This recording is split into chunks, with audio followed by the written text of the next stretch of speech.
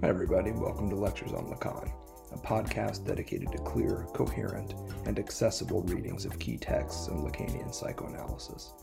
I'm your host, Samuel McCormick, Professor of Communication Studies and Psychoanalysis at San Francisco State University. Hope you enjoyed today's episode, and if you do, be sure to like and follow us on Substack, Instagram, and all the usual places.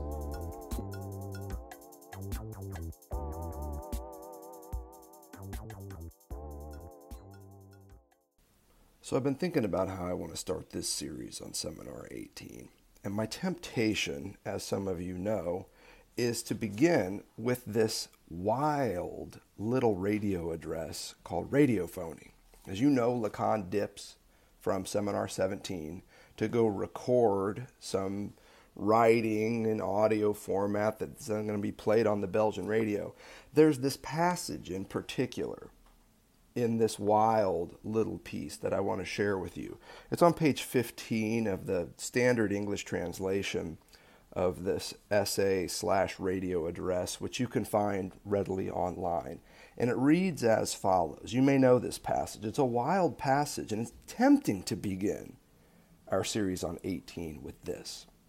The unconscious, one sees, is only a metaphoric term in designating the knowledge that only sustains itself in presenting itself as impossible, so that from that it is confirmed as being real, to be understood real discourse. Now, the part that I really like about this is this bit about presenting itself as impossible.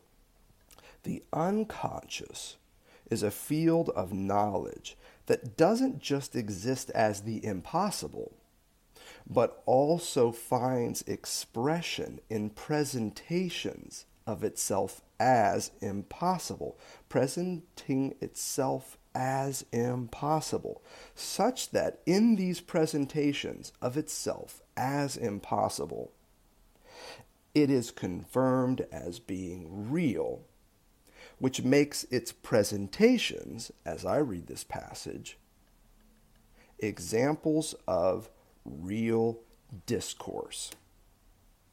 Now, you may be wondering, why in the hell, McCormick, would you want to begin this series on 18 with this passage from this wild and wacky radiophony address? A passage that has been bewildering Lacanians for a long time. Why start there, bro?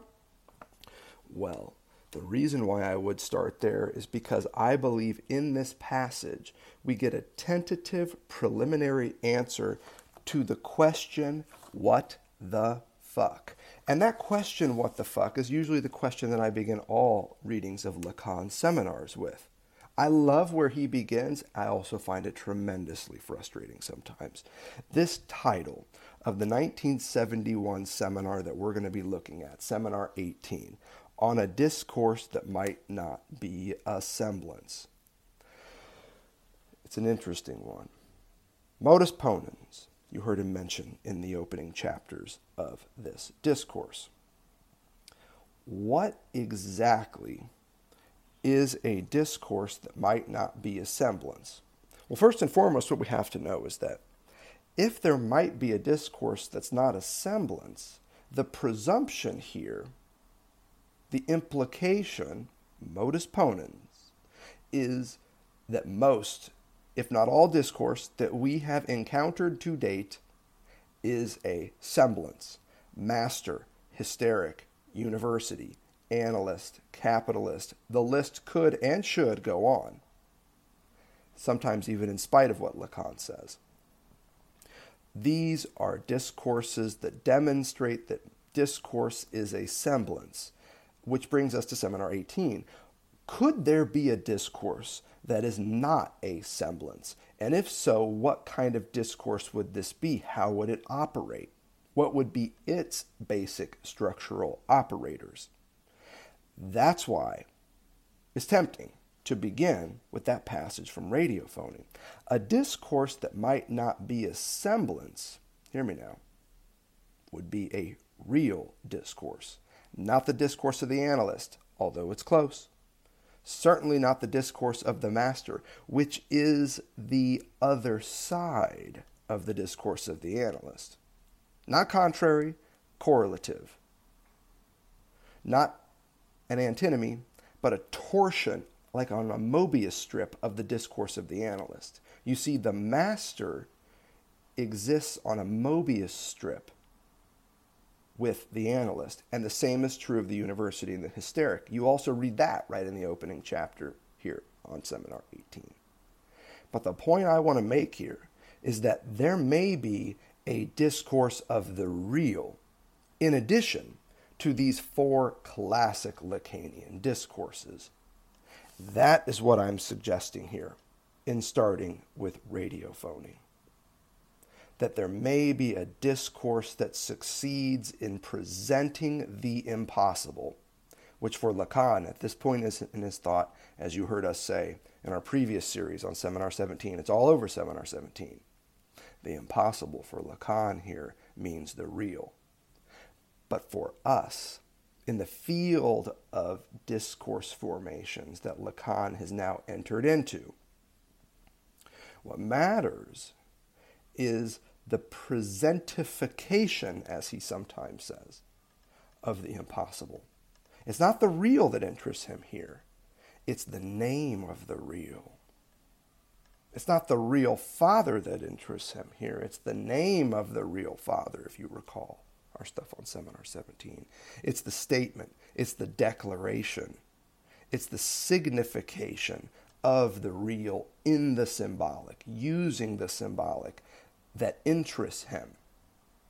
And this, as we're going to see, is also why he is queuing up truth in the opening chapters of Seminar 18.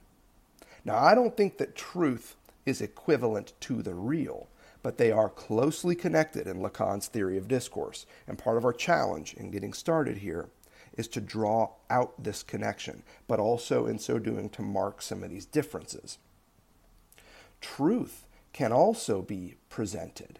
It also passes through the defiles of the signifier. It also can find expression, but only ever partially. And the partial expression of truth usually only ever says just that. Here I find my limits. Beyond this I can go no further. Here is yet another presentation of the impossible. So let's just jump right in then and talk about what Lacan means by discourse. Now I'm guessing, if you've made it this far with lectures on Lacan, that you've also studied Seminar 16 and watched our series on 16, that you've studied Seminar 17 and watched our series on Seminar 17. I don't want to assume all of that, but these three seminars are species of the same kind. I would suggest that what we have here is a discursive turn in Lacan's thought, culminating in Seminar 17 with this four-footed animal, a topology, a structure that Lacan understands as discourse. And I want to draw it. I want you to draw it. Some of you are going to be listening to this lecture. Some of you are going to be watching it as I'm recording it, audio and visual channels popping. All of us can imagine discourse. Let's bring it into focus. Get a sheet of paper. Grab a sheet of paper. It doesn't have to be a big sheet of paper. What I do is I tear sheets of paper into squares and then use these for little notes, as you've seen. On this sheet of paper, draw a horizontal line. I don't know, maybe an inch long. And then next to this horizontal line, draw another, so that it looks something like this. You got two horizontal lines side by side. Now, above the first horizontal line, write the word agent. Below the first horizontal line, write the word truth. This is going to be where Lacan wants to focus in the early sections of Seminar 18. This key relationship between agency and truth, the conscious, willing ego that speaks and addresses another, the agent, and the underlying unconscious structure that is this agent's cause. Now, with that other line that you drew, above that second line, write other. And below the second line, write production. And then, because we want to keep fleshing this model out, draw an arrow from agent pointing to other. At this point, what you have is the basic topology of discourse according to Lacan. All discourse is going to have this four-footed, four-legged structure, where you have an agent addressing another. That's what that arrow means. And what comes from that address is a production, a gain or a loss. Something is produced by that address. And so what you could add is another arrow coming around the side, pointing from other down to production. An agent addresses someone and something is produced. So if you take a basic example of lordship and bondage, the Lord commands the bondsman to bake him a cake. Agent commands the other to produce an edible artifact, a cake. That's what's produced. Very basic, very simple. The relation to truth is the more important one, you heard me say. And here's how I would frame it at this point. Draw another arrow from truth pointing up to the agent, so that you know that this agent doesn't just pop out of nowhere. This agent has an origin or a cause, an underlying structure that conditions its very possibility. That is truth. So, if you study the Discourse of the Master, which despite what Lacan says is absolutely the focal discourse in these seminars. Now, it's true that the Discourse of the Analyst is the original, primordial discourse, out of which the other three classic Lacanian discourses, Master, Hysteric, and University, spin. He says that very clearly in Seminar 20, almost as though he's trying to set the record straight. Because so many people probably went up to him and they were like, bro, so the Master's discourse comes first, right? Because there were masters around long before there were psychoanalysts. And Lacan's like, well, this ain't a historical argument I'm making. It's a logical, structural, conceptual argument with clinical implications. It's the discourse of the analyst, when theorized, that allows us to think and conceptualize the other three discourses. Nevertheless, Lacan lavishes attention on the Discourse of the Master. The Discourse of the Master, which, hear me now, is the other side of psychoanalysis, the inverse of the analytic discourse, and the very reason why he titled Seminar 17 what he did, the other side of psychoanalysis, is because it's a seminar about the fucking Master's discourse. The other side of psychoanalysis is mastery, and all of the delusions and ignorant phenomena that come with that, which we've discussed in our previous series. But here, the point I want to make is that in the Discourse of the Master, you see this master signifier S1 popping in the position of the agent.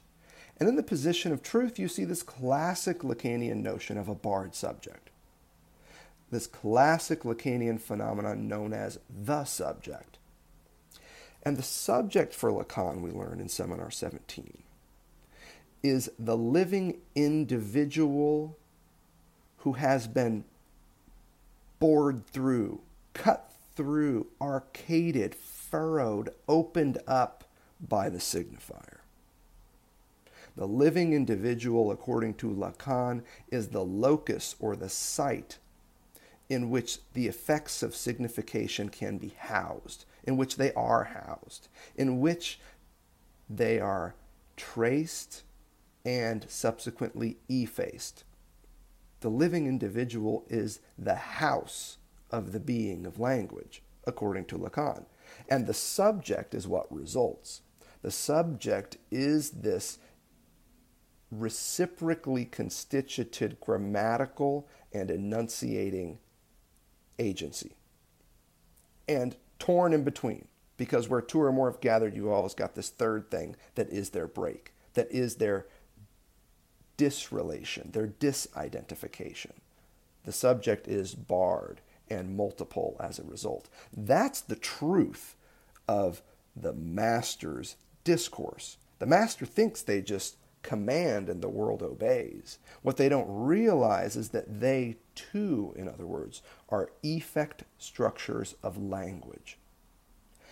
And as a result, they are not just these conscious, intentional, controlling, omnipotent beings in the world, but instead just as unconscious, just as inscribed by signification as we are.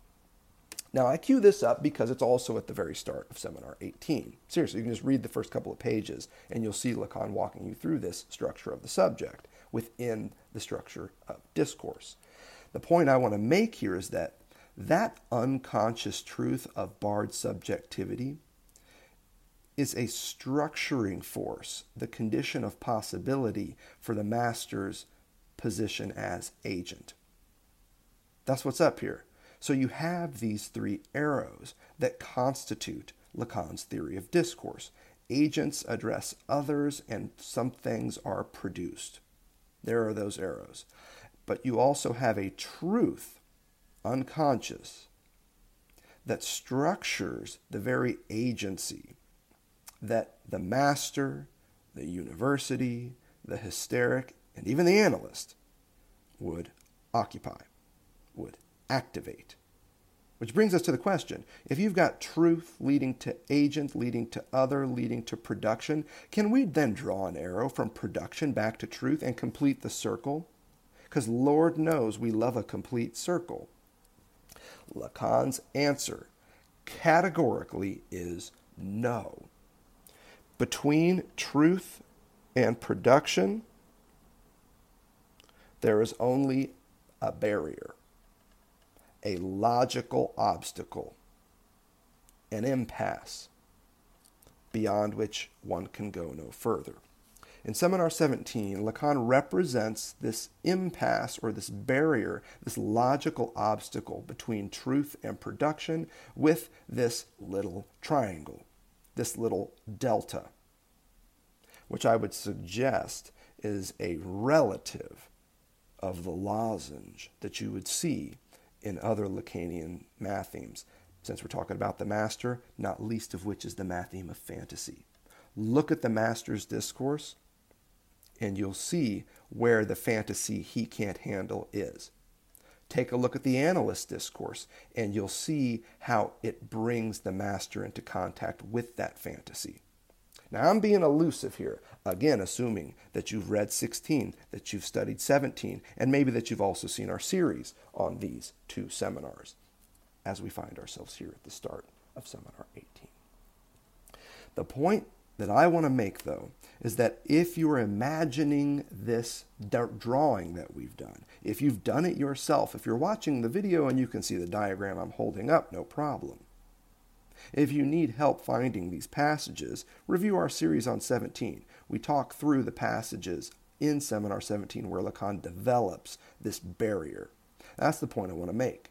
Truth conditions agent, agent addresses other, their discourse results in something produced, and between the production of their discourse and the truth, there can be no relation. There is a non-rapport there is a breakdown of sorts.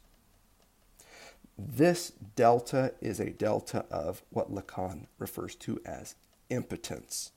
Between production and the truth that was the origin of the address that resulted in that production,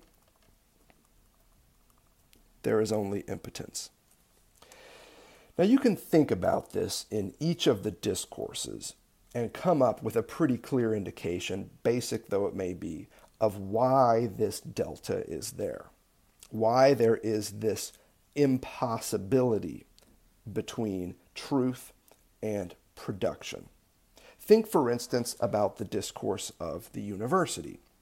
The agent here is knowledge, or S2, that addresses the curiosity of the students, here designated by objet A. And what results is the production of a barred subjectivity, a subjectivity that doesn't know much, that may only know, in fact, that they're quite ignorant of very many things. This, in short, is a student whose mind is blown by the course content. They have studied, they have read, they have learned a lot in this class. But one of the things that they have learned more than any other is that they don't know everything, that their knowledge, in other words, is limited. This barred subjectivity that is the production of the university discourse is also segregated, divided, sundered from the truth of the university discourse, which is what? Yes, you see S1 in the position of truth in the university discourse, which it's very easy to say shows that the capitalist is in fact the one who is behind the professor. In other words, that the professor doesn't realize this basic Marxian truth that they are simply the mouthpieces for power. The philosopher is the mouthpiece for power, which is precisely, again, what Lacan means when he refers back to Marx. He doesn't say as much, but he wants this Marxist critique of intellectual and university life to be forefront.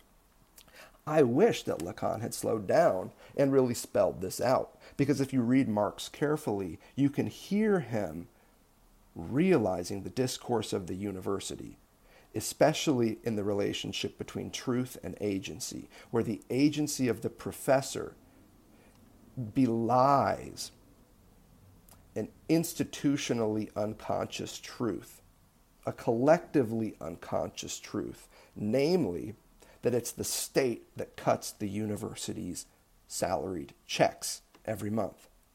I'm an employee, technically speaking, of the state of California.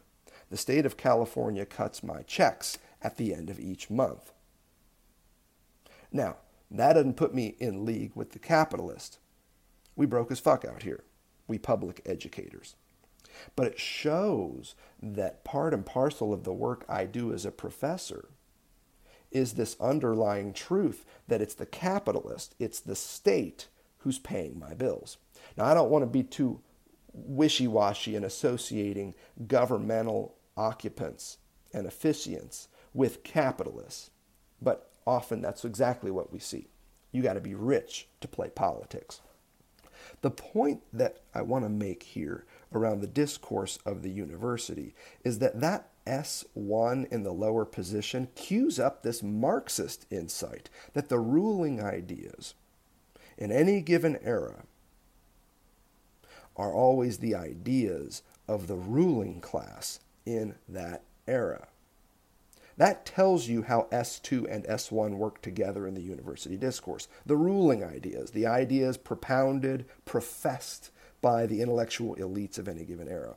They are only ever fancily worded statements of the ideas that prop up the wealth and the power of the ruling elites in any given era. That's straight out of Marx. That's some classic Marxian insight, critique of standard intellectual culture. Kant is really the first university professor. Marx comes along and is kind of like, ragtagging about. But nevertheless, he's seeing university professors. He knows what the fuck he's talking about. In a way that the great inventor of critique, Immanuel Kant, didn't quite see yet. But Marx, critical Marxists, fundamentally understand this about universities, that the master is always pulling the strings of the professor, to some extent. That is not, however, the point I want to make here. That point that you've just heard me outline is very standard.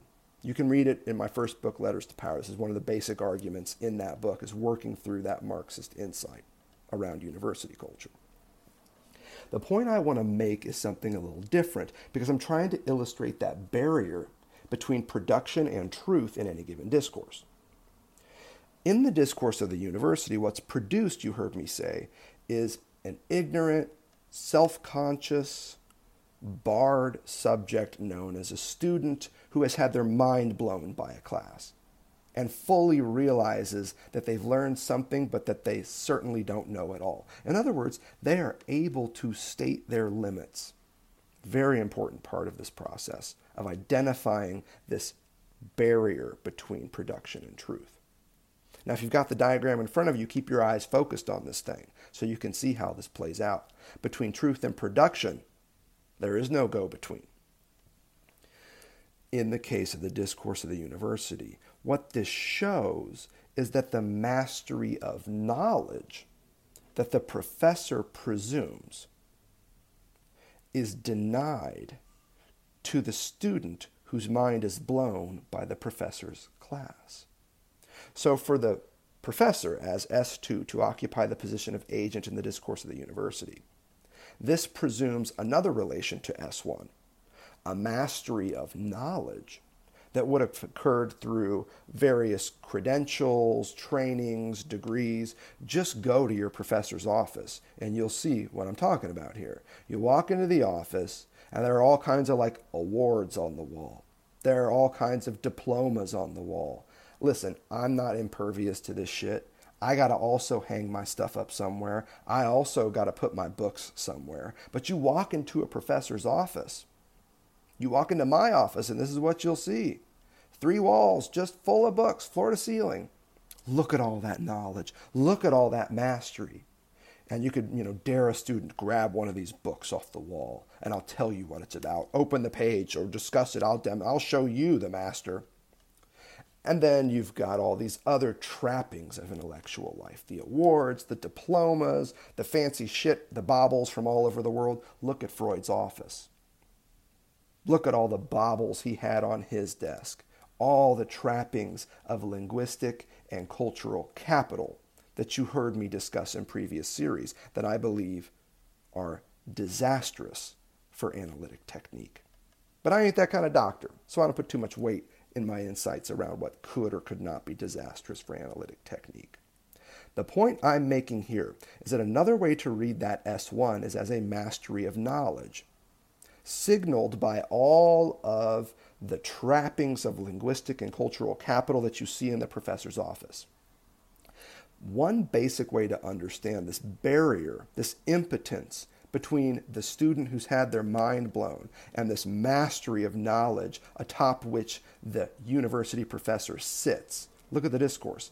The university professor as agent sits atop a mastery of knowledge that he or she presumes as their truth. Another way to read this S1. The implication here is that the student ain't never going to get that. The professor remains in charge because the students' minds are always blown to such an extent that they realize, oh my God, I'll never catch up with that. Look at all the mastery and the insights that this professor brings. Look at the S1 atop which they sit, the mastery of knowledge. And then here I am having completed a class. Holy shit. And so you get this kind of like social hierarchy between the philosopher and the people.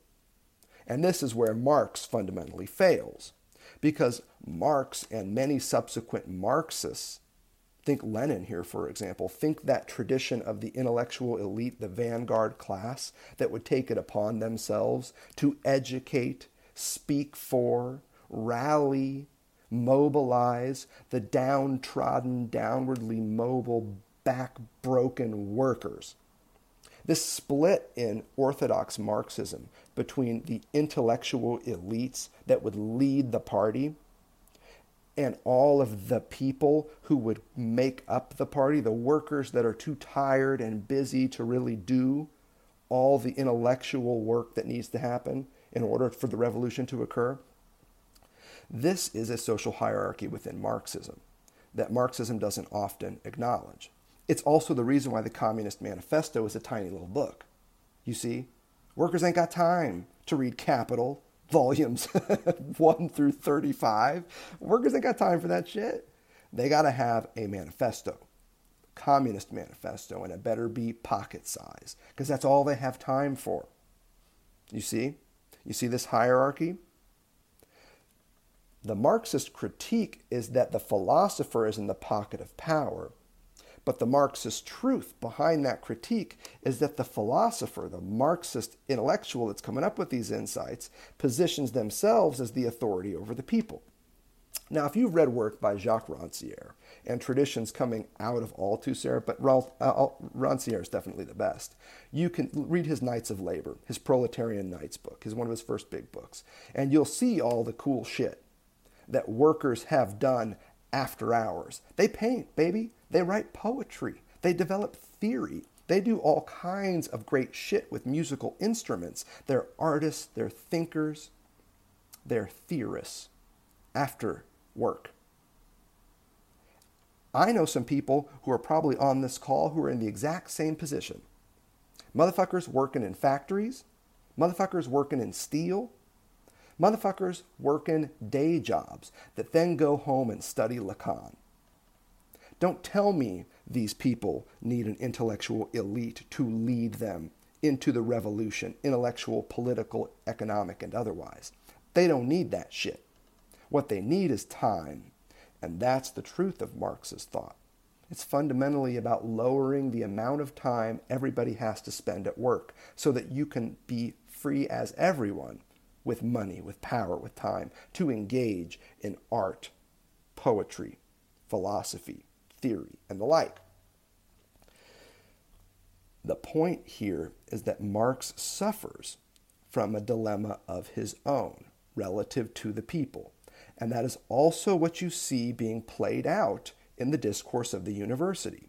The student is never allowed access to the mastery of knowledge atop which the professor sits. And as a result, you have this hierarchy between the student produced by the masterful class and the professor at the helm of that class. And that social hierarchy remains. This is what you can do when you understand the barrier between production and truth in Lacan's theory of discourse. I just chose the university for the fuck of it. I don't got notes on that. This is what you're looking at here, people. You could choose any of the discourses. You can study this barrier, and you can make a lot of it, which is why I want to emphasize it. It's not usually something you see popping in Lacanian discussions of what he means by discourse. But I think this barrier is crucial, especially crucial here at the start of Seminar 18, when we're trying to understand a discourse that might not be a semblance. A discourse that might not be a semblance, that could present itself as the impossible. My question is, where might that presentation occur? Where might the expression of impossibility find itself in a theory of discourse? And I believe emphasizing this notion of the barrier between truth and production in every Lacanian discourse is a start in this direction. You'll also note, however, that this is not where Lacan starts Seminar 18. Lacan starts Seminar 18 with the discourse of the master. Yeah, the analyst is there, but it's really the discourse of the master that has his attention. And you just heard me say that part of the reason why he does this is because the discourse of the master is the focal discourse as he's thinking through discourse. How on earth, why on earth is the focal discourse in Lacan's discourse theory from the late 60s to the early 70s the discourse of the master? If you've seen our series on 16 and 17, you know why. And the reason why is this. There you are. You're entering the lecture hall. You're the 700th person. Where are you going to sit? And how is Lacan going to have enough bumper stickers for everyone? Throughout this period, the bumper sticker of Lacan's thought is the signifier is what represents the subject to or for another signifier. Like I said in our previous series, you probably heard me say this 300 times. Make it 301 times. I'm not just queuing this up because I'm a fan of that. Yes, on the back of my 2006 Hyundai Elantra, known as Moses, of course I have a bumper sticker that says the signifier is what represents the subject to or for another signifier. Psst. That and student driver, and you've got my car. This is what I do when I pass through the streets of San Francisco.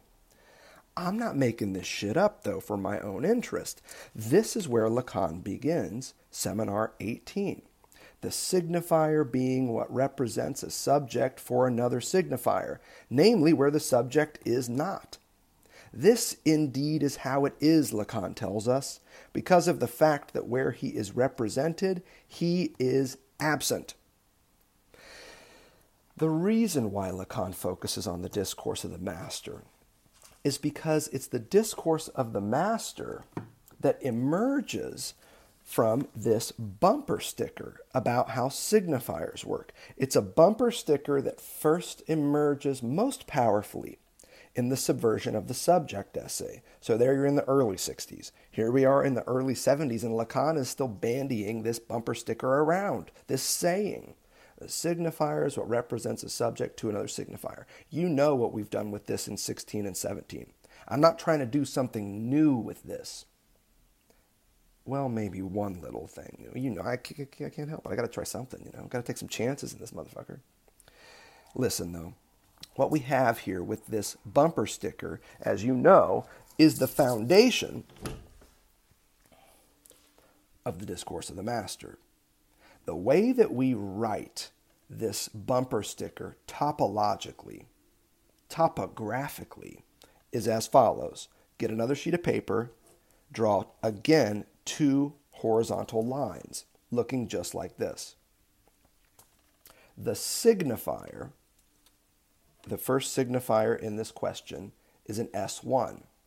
The signifier that represents the subject is the barred subject.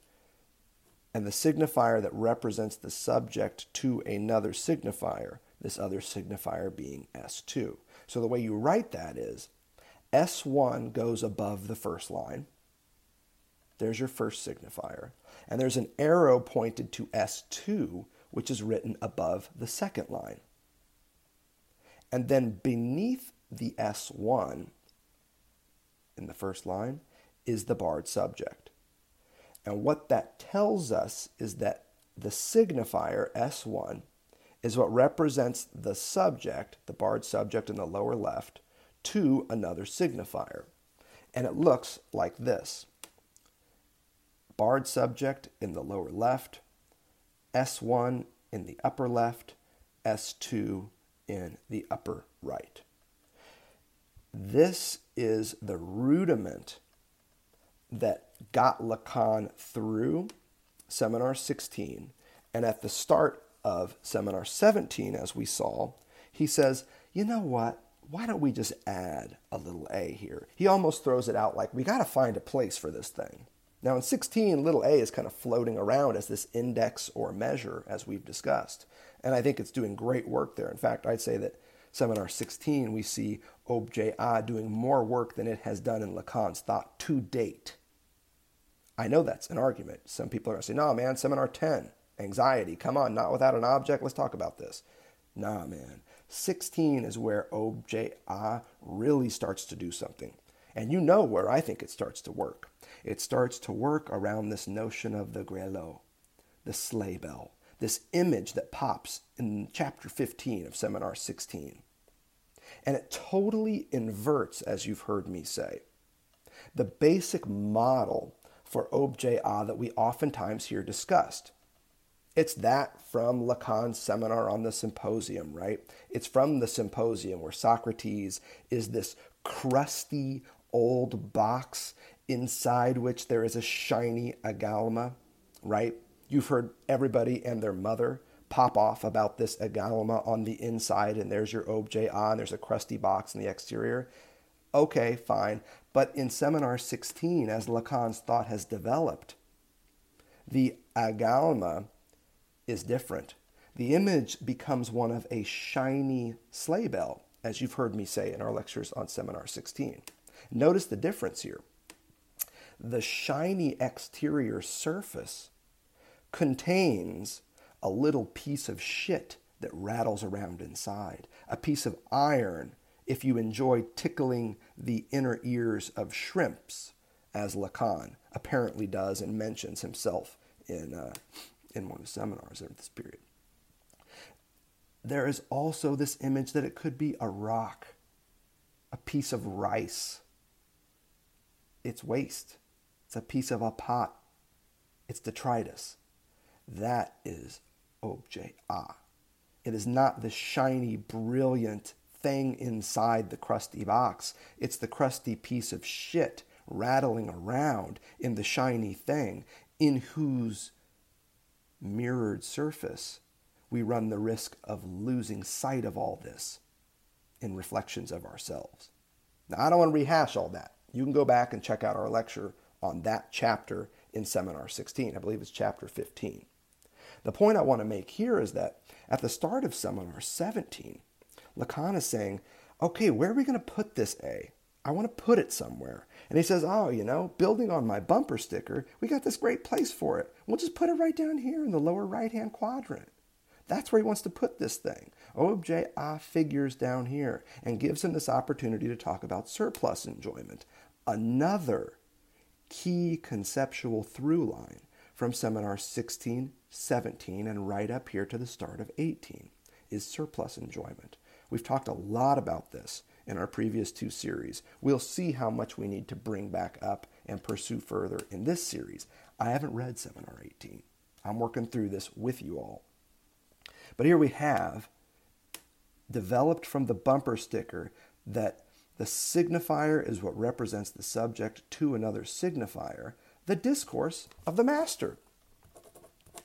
This is the structure of the discourse of the master, where in the upper left you have S1 with an arrow pointing to S2, objet A in the lower right, and the barred subject in the lower left. This is where Lacan lavishes all of his attention. The S1 is a position of mastery in the position of agent. The S2 is the position of knowledge in that of the other. Objet A is the object or opportunity for surplus enjoyment that is produced when the master commands the slave, the other, to mobilize their knowledge, their know-how, toward the production of an artifact for the master's consumption. You heard me with the example. The Lord commands the bondsman to bake him a cake. S1 is the position of the command. S2 is the position of knowledge of baking, in this case. And objet A is the cake that the master then gets to annihilate, right? This is where Lacan is beginning Seminar 18. He's not starting with a general theory of discourse as we just worked out. He's starting with a particular focus on the discourse of the master. And the reason why that is, I suspect, is that 3 pages into this thing, really the second substantive page in Seminar 18, is him queuing up this signifier representing a subject for another signifier. And that is the very origin of the discourse of the master, because the topography that results from that bumper sticker becomes the foundational ingredients in the discourse of the master. So Lacan's really connected to the discourse of the master. And what you've heard me say in this opening lecture, which is wild and woolly in its own right, don't get me wrong, I know what's happening in here. What Lacan is here adding to that is something that may not have been as clear in Seminar 17. It's right here in the second paragraph in Seminar 18. He's saying what I mean when I say the reverse side of psychoanalysis, the other side of psychoanalysis, is that the other side of psychoanalysis is the discourse of the master. If you got a Mobius strip, the so-called flip side of the discourse of the analyst is the discourse of the master. Now, if it's a Mobius strip, you know they occupy the same surface. And the difference between them is one that Lacan describes in the second paragraph of Seminar 18 as a torsion. It's a torsion, it's a twist that gives you the reverse side of psychoanalysis. The other side of psychoanalysis, of the analytic discourse, is not an opposition. It is not an antinomy, you've heard me say. It is instead a torsion, like that which produces a Mobius strip. So whenever Lacan talks about the discourse of the master, you have to know that he's dealing with it on a Mobius strip that always reveals something about the discourse of the analyst. Now, we're not there yet. We're not ready to fuck around with all this stuff. We started to do this work in Seminar 17. We'll see if we get opportunities to continue it here in Seminar 18. The point I want to make is that the bumper sticker in question throughout these seminars pops up again here at the start of 18, which brings Lacan once more to the discourse of the master. But notice what he's doing that's different here. What he's emphasizing is that where the signifier points to another signifier is a field of sociolinguistic activity where the subject is not. This is indeed how it is, Lacan says at the start of 18. Because of the fact that where he is represented, he is absent. At the level of discourse, where the subject is represented, the subject himself as an embodied being, as a locus that has received the mark of the signifier, remember, he ain't. And that's the dilemma of barred subjectivity, as you've heard me say from the start of our series lectures on Lacan forward. The barred subject, in its most basic form, is split between the socio-linguistic fact of grammatical subjectivity and the bioanimalistic truth of embodiment, of enunciating subjectivity. The living individual is the enunciating living being that receives the mark of signification through processes known as socialization, civilization, castration, symbolic alienation. Call it whatever the fuck you want. Child development, if you really need that. The body receives the mark of society, and as such, also finds representation in the field of society known as the symbolic, the field of language. And as a result, is always torn between these two worlds. I'm at once a linguistic being, walking around the post office, trafficking through Instagram. My bank is also where I live, but only at the level of a signifier, at the level of a bank account number. The federal government knows me very well. I'm there often, but only as a social security number. You see? The city and county of San Francisco knows me well, but only as Samuel Michael McCormick, resident at XYZ property in the Mission in San Francisco, blah, blah, blah. They know me at the level of the signifier. I, however, only have one body that I know of. It can only be in one place at one time. I am not physically at the post office right now. I am not in City Hall right now in San Francisco. I am not in Instagram right now, nor are you, nor will you ever be. This is Lacan's basic point here. And he's saying that you see this very well displayed in the discourse of the master, where you have the barred subject down here, and this field of language use where the barred subject ain't. Now, I think that's a little sloppy of him to say, because if I were going to say it, I'd say instead that the barred subject has his foot in both camps, has his finger in both pies, or maybe two fingers, two pies, rather, yeah, okay, you get the idea. But I get the point that he's making here. And it is a point that is important for us at the start of Seminar 18. Why? Because the S1 and the S2 in the top part of the discourse of the master, the discourse that emerges from Lacan's understanding of the signifier as that which represents the subject to another signifier, that level is the level of semblance. That is where the semblance is. Let's check some passages. You've been listening to me for a minute. Let's see what Lacan has to say about all this. The semblance is at the top, at the level of these signifiers, these S1s and these S2s. And I'm looking at some pages here that might help us. In the PDF that we are working with, which I have numbered from 1 to, 200, however long this document is, I'm looking at page 8, which is in chapter 1. And one of the things he says is that the semblance is the signifier in itself. It's toward the bottom of the page if you want to track it down, or you can just listen. The semblance is the signifier in itself. We're moving fast. I'm just sharing with you some passages to get us going here. There is no semblance of discourse, Lacan goes on to say on page 10, which really starts cutting to the bone of what he thinks he's doing with this title. There is no semblance of discourse. Everything that is discourse can only present itself as semblance. So you can't talk about a semblance of discourse, because all discourse is a semblance.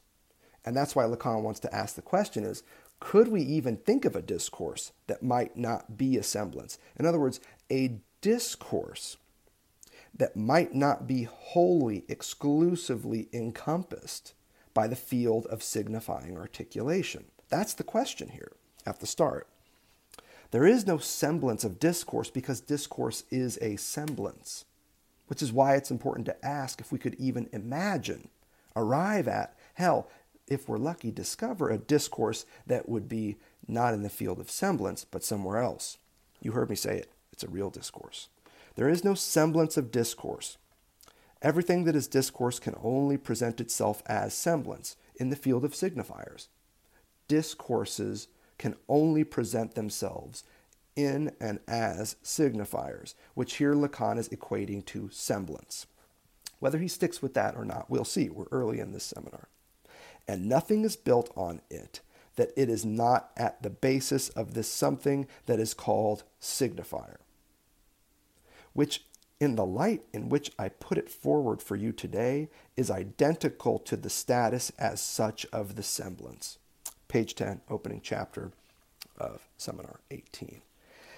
Semblance equals signifier equals the top part of the foundational discourse known as the master that Lacan develops from his theory of the signifier. There you have it. It's our first step, maybe even our second if you count that radiophony riff at the start of this talk. It's our first step toward the title of this seminar. And as you've started reading this, as I'm sure you've realized, Lacan is hot on this title. He wants to explain why he's doing what he's doing in his fancy title. So we're following his lead. That's what we're doing here. I want to call your attention, though, to one more passage with regard to the semblance and signifier. It's in the second chapter, in the page number in our PDF that would be page 20. It's a couple paragraphs, 2 or 3 paragraphs into chapter 2. And he's riffing on the semblance again. And he goes through 4 of his discourses, arriving at the master. This place, which in a way is sensitive, that of the top left. So here he's referring to the top left quadrant of the discourse of the master, which is where that S1 appears. That S1 that commands and expects the world to obey. This top left, for those who were there and who still remember, this place which is here occupied in the discourse of the master by the signifier as master S1. This place, still not designated, I am designating by its name, by the name that it deserves. It is very precisely the place of the semblance. Now that's crucial here. This upper left-hand quadrant in the discourse of the master, in the position of agency, is properly the semblance. This is where Lacan is focused in these opening chapters in Seminar 18. Now, why this matters is because there's this very odd moment in Seminar 17. And I didn't discover this years ago when I first stumbled into Seminar 17. It was one of the first seminars I read, probably maybe like you as well. And I didn't catch this, but on my recent pass-through, I did catch it. And it's this moment where Lacan says that because the discourse of the master is built from this bumper sticker about how signifiers work, there's something about its terms that tinge all the other discourses. Now, what I mean by that is that if you look at what Lacan is doing with his broad theory of discourse, the one that we worked out, where you have an agent addressing an other and something produced by that address, and then in the lower left-hand position you have the truth of that agency, its condition of possibility. Lacan wants to say that whatever you put in the position of agent here will be tinged with a kind of mastery. So in the Discourse of the University, which we've been discussing, there's a mastery of knowledge that the university professor assumes when they speak in certain ways. There is, and you could fill it out for each of the discourses. We have neither time nor desire to go into each and every one of them, but the logic holds throughout. You work it out, holler at me if you think that this is mistaken, and I'll gladly correct. But the way that we're reading this is, agents are always positions of quasi-mastery. The other in question, whether it is a master, a university, or a hysteric, doesn't matter who the other is, they will always be tinged with knowledge. There will always be a stain of S2 that is still there in the position of the other. Now, you heard me work this out in 17, and I'm moving quick with it, on the assumption that you can always go back and review this section of the lectures. In the field of production, there will always be an element of surplus enjoyment, represented in the master's discourse with this objet a. The reason why this is important is because it tells us that whatever is produced by the address of the masterful agent to the knowledgeable other, whatever is produced will be an object and an opportunity for the surplus enjoyment of whoever it was who played the part of that agent. This is asking a lot. Not so much for people who are watching this lecture, because I'm holding up the diagrams and you can see them all. But hot damn, if you're just trying to listen to this thing, it's kind of crazy, right? You need your eyes and your ears to make sense of Lacan's theory of discourse, which is why I'm not just making a podcast here. I'm recording audio and visually so that you can see how this stuff is playing out, and in ways that I think are fairly accessible here.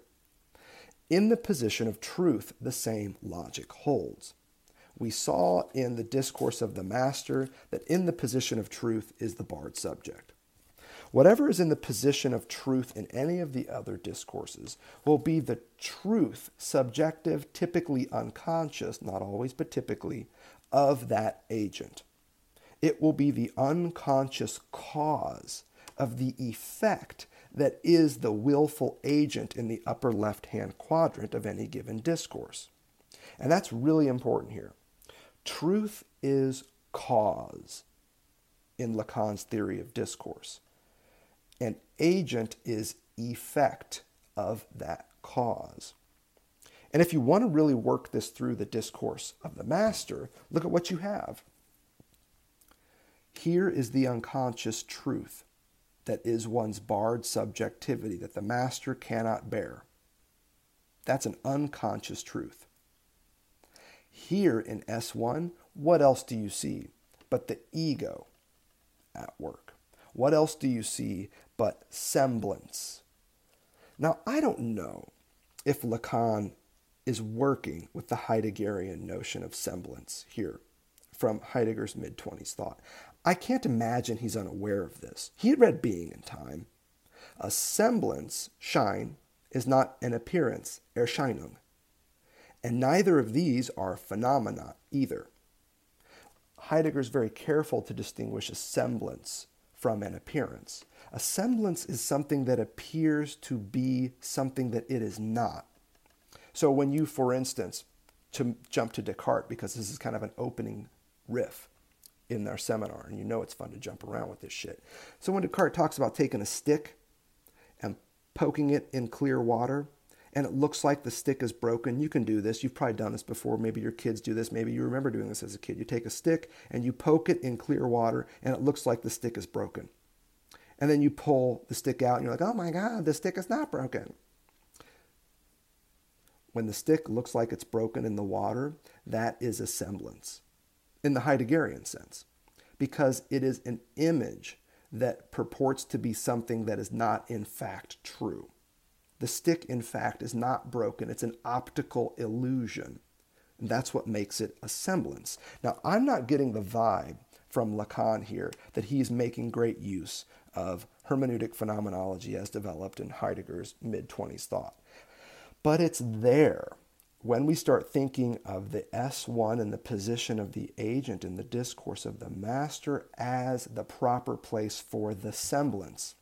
Because what else is the ego up to but this constant performance of something that it is not? Namely, someone who is omnipotent in the case of the master, omniscient in the case of the professor. What you see, in other words, in the position of the agent as an effect of some unconscious truth in any given discourse is an agent that plays the part of an ego, that always is performing, pretending to be something that they are not, namely whole, complete, consistent, all-powerful, all-knowing. The master thinks that they speak and the world works. What a fucking delusion that is. Isn't this, though, how egos operate? They're always performing as though they have no unconscious, as though they are purely intentional, willful, I think, therefore I am motherfuckers. But that shit ain't the truth. You know it, and I know it. It doesn't take a Lacan to remind us that this shit ain't the truth. This is what it means to have a big ego. This is why having a big ego suggests insecurity. Because the ego is always only a semblance. It's a stick looking one way when in fact it is the other. That's important here. Lacan even has this bit in Seminar 17 where he says, the agent is what falls from truth. In this case, it falls up. The effect of truth is an agency that comes to us as a semblance. This is the first start. It's the reason why Lacan is moving with the discourse of the master, and it's what he wants to really work on here. He's more concerned, in other words, with what's happening on the left side of his topography of discourse, namely with that relationship between agents and truth at the very start of Seminar 18. The important part for us to note is that it's also here that we get a clue to what he's meaning by semblance in this discourse that might not be a semblance. If we're looking at a seminar titled On a Discourse That Might Not Be a Semblance, the first and foremost question is, what the fuck does he mean by semblance? It's a complicated term in Lacan's thought, but here we can just read what's in front of us. And what he's telling us is that that S1, that signifier of signifiers, in the upper left-hand quadrant of the discourse of the master is the proper place for semblance. And the point I want to make, again building on Lacan's work here, is that this is the field of signification, of signifying articulation, of all the differential relations that go into making a language. S1 and S2 are the minimum number of signifiers you can have and still have a language. They are the baseline, foundational differential relation that gives us a Lacanian notion of language. My point is that in the discourse of the master, all that shit's happening above the bars. It's in the upper part of this discourse that we see the role of signification being pronounced, the role of semblance playing out. And you know the reason why I want to emphasize this and why I'm hot on those passages in Lacan's work here that support it, because it allows us to ask the other question. If the upper part of any given discourse is the field of semblance, what is happening in the lower part of any given discourse? And what I would submit is that in the lower part of the discourse, what you see is not a field of signification, but a field of truth. What you see is a field of truth bound up with impotence, bound up with potential expressions of the real. Productions aside, it's that notion of truth in the lower left-hand quadrant of any given discourse that guides us into what I believe is going to be the centerpiece of Lacan's argument as it's shaping up here at the start of Seminar 18. What then do we know about this truth? This truth that is in the lower left-hand quadrant of any discourse, of Lacan's broad theory of discourse. This truth that is the cause of the effect known as agency, the speaking subject. We have some passages that help us with this at the start of Seminar 18. Passages that recall earlier work that I'll be damn certain to bring to your attention as they come up. Start, for instance, with page 8 of the PDF with which we're working, and you don't have to have the text to grasp what I'm about to say. The effect of truth is not a semblance. Interesting. Truth for Lacan is not a semblance. Its effects are not in the field of semblance. In other words, the effects of truth are not occurring in the upper part of discourse where you have S1s and S2s popping in the discourse of the master between agents and others. There's something else, something more artifactual happening in the field of truth. The effect of truth is not a semblance, so Lacan is starting to distinguish between semblance and truth. It's in order to show more clearly their relationship, I will suggest in a little while. But for now, I think it's important just to note this. The effect of truth is not a semblance. Now, what do we know at this point in Lacan's thought about truth? Well, if you've seen any of my recent lectures on this topic, which damn if I don't find hella frustrating, because this notion of truth, I was brought up in the history of Western thought and the history of philosophy. And man, people start talking about truth and my eyes just glaze over. Like, I just don't want shit to do with that. I just don't give a fuck. That's not what I'm talking about. It always just seems like one of these concepts that as soon as you hear it, you're just like, oh Lord, here we go. Right? You know that guy at the party? Start talking about truth. And, oh Lord, here we go. Oh Lord, here he come. Here he come right now. Yeah. Let's not let that happen to us. Lacan, he could have chosen a different word. He chooses truth. Truth is an important one here, and it means something very specific for Lacan. Lacan's point about truth, very basically put here, at this stage in his thought, is that truth always has two parts. There's a part of truth that can be spoken and said, and a part of truth where only nothing can be said. If we could put it kind of technically there. A part of truth where discourse, he says in Seminar 17, is abolished. A part of truth where you can speak no further is another way to think this through. So truth is always only a half saying for Lacan. You hear people oftentimes riff about this with Lacan's statement that you could never tell the truth because it's too extensive and you'll die before you get a chance to pronounce its final aspect. Something along these lines, right? That's not really what he's up to with that statement, I believe. What's at stake there is the fact that whatever passes in the field of truth, which for Lacan is always going to be related, if not identical to the field of the unconscious, is that there's a part of it that can be spoken, that can't help but be spoken, but there's another part of it that cannot be spoken. And in fact, all of the greatest pronouncements of truth are the ones that say, beyond this point I can speak no further. Here is the outer limit of my knowledge. It's a statement of limitation. It's a marking, a signposting of one's incapacity. It's a marking of the limit, extimate within truth, beyond which you can speak no further. That's the great pronouncement of impossibility. It's impossible for me to go any further. That, my friends, is the name of the real, as we discussed it in Seminar 17, but also here. What Lacan is doing with truth is connecting it to the real in this way. Truth's half-sayings oftentimes are at their best when they speak into existence the fact that the other half of truth can't be said. And that puts it on a different terrain than that of semblance. You see? Page 8 is also good for a little one-liner. We've got the effect of truth that is not a semblance, and then you've got this great one-liner at the end of that paragraph. A discourse that might not be a semblance. Ha!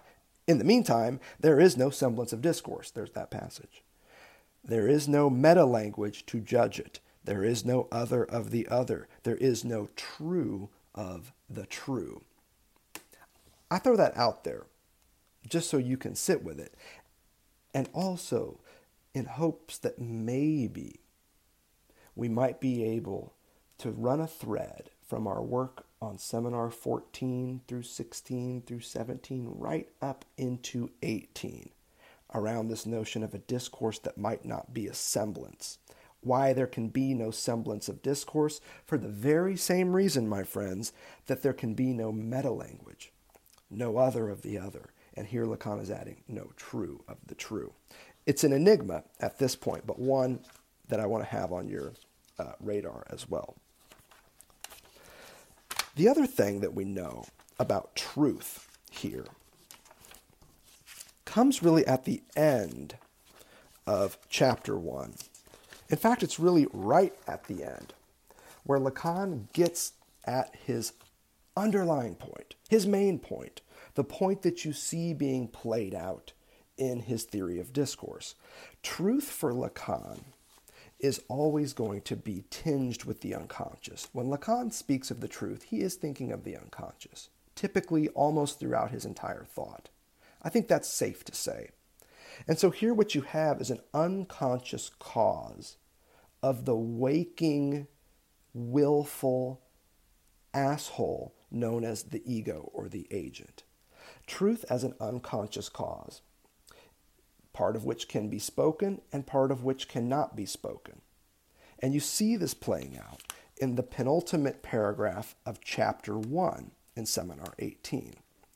If something that is called the unconscious can be half said as a language structure, half said puts you in the field of truth. The unconscious can be half said in slips, stutters, stammers, false starts, hesitations, repairs, awkward pauses.